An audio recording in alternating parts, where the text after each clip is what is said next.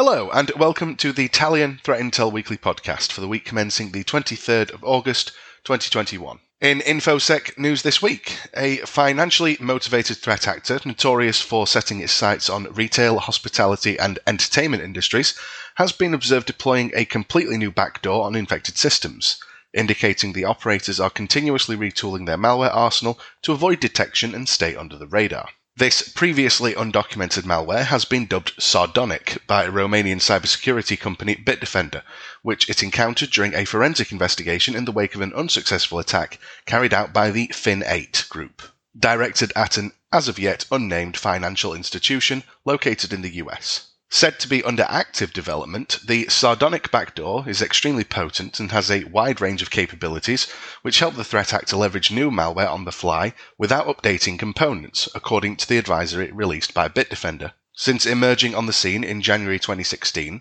Fin8 has leveraged a multitude of techniques such as spear phishing and malicious software, like PunchTrack and BadHatch, to steal payment card data from point-of-sale or POS systems. The threat group is known for taking extended breaks in between campaigns to fine-tune its tactics and to increase the success rate of its operations. They also conduct cyber incursions primarily through living-off-the-land style attacks, using built-in tools and interfaces like PowerShell, as well as taking advantage of legitimate services like sslip.io to disguise their activity. Written in C++, Sardonic not only takes steps to establish persistence on the compromised machine, but also comes equipped with capabilities which allow it to obtain system information, execute arbitrary commands, and load and execute additional plugins, the results of which are transmitted to a remote, attacker-controlled server.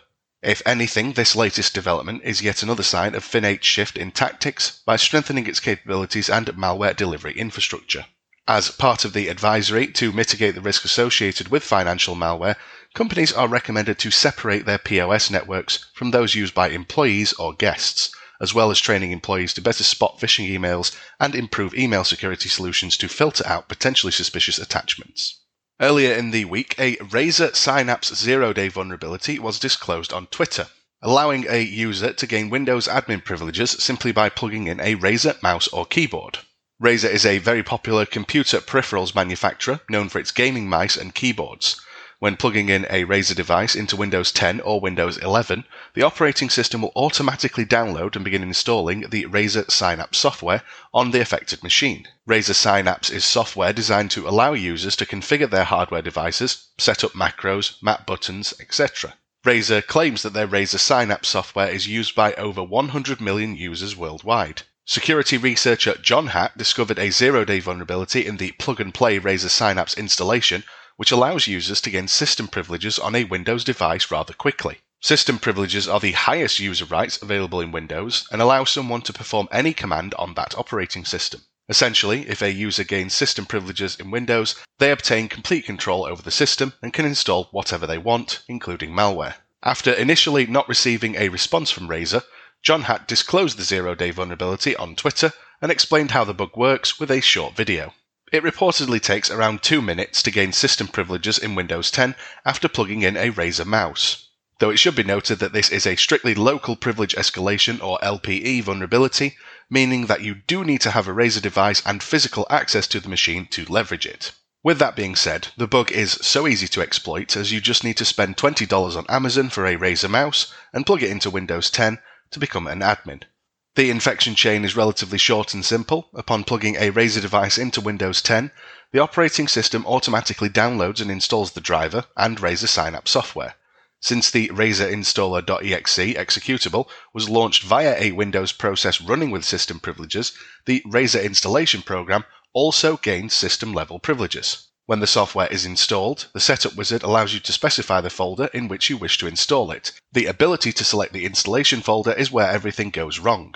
When you change the location of your folder, a Choose a Folder dialog box will appear, and at this point you can press Shift and right-click on the dialog, prompting you to open a PowerShell window here, which will open a PowerShell prompt in the folder shown in the dialog, and as this PowerShell prompt is being launched by a process with system privileges, the prompt itself will inherit those same privileges. Similar bugs are likely to be found in other software installed by the Windows plug-and-play process. In fact, shortly after this was announced, the official app for installing SteelSeries devices on Windows 10 was discovered to be also exploitable to obtain administrator rights.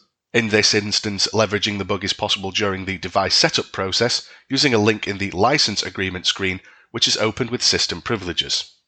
Needless to say, with the problem being this widespread and this easily exploitable, this will probably require a Windows-level change as to how plug-and-play devices of this nature are handled in the future.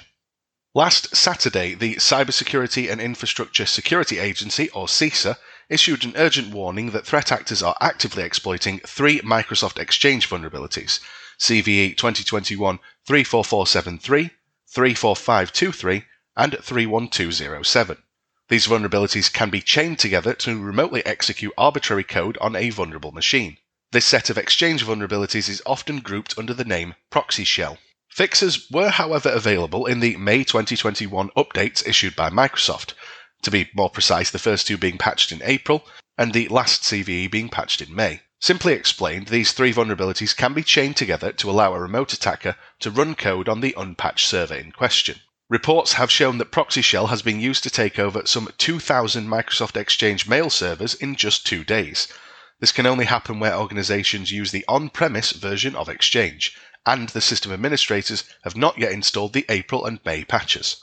There are a number of reasons why patching is difficult and often slow. The high number is, however, very surprising given the noise level about Microsoft Exchange vulnerabilities has been very high since March, although it may have been somewhat muffled by other alarm cries such as Print Nightmare, Hive Nightmare, and Petty Patam. Several researchers have pointed to a specific ransomware group named Lockfile, which combines Proxy Shell with Petty Patam.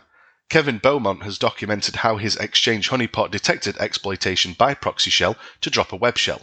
Later, the threat actor revisited to initiate the staging of artifacts related to the Lockfile ransomware variant. Lockfile attacks have been recorded mostly in the US and Asia, focusing on organizations in financial services, manufacturing, engineering, legal, business services, travel, and tourism.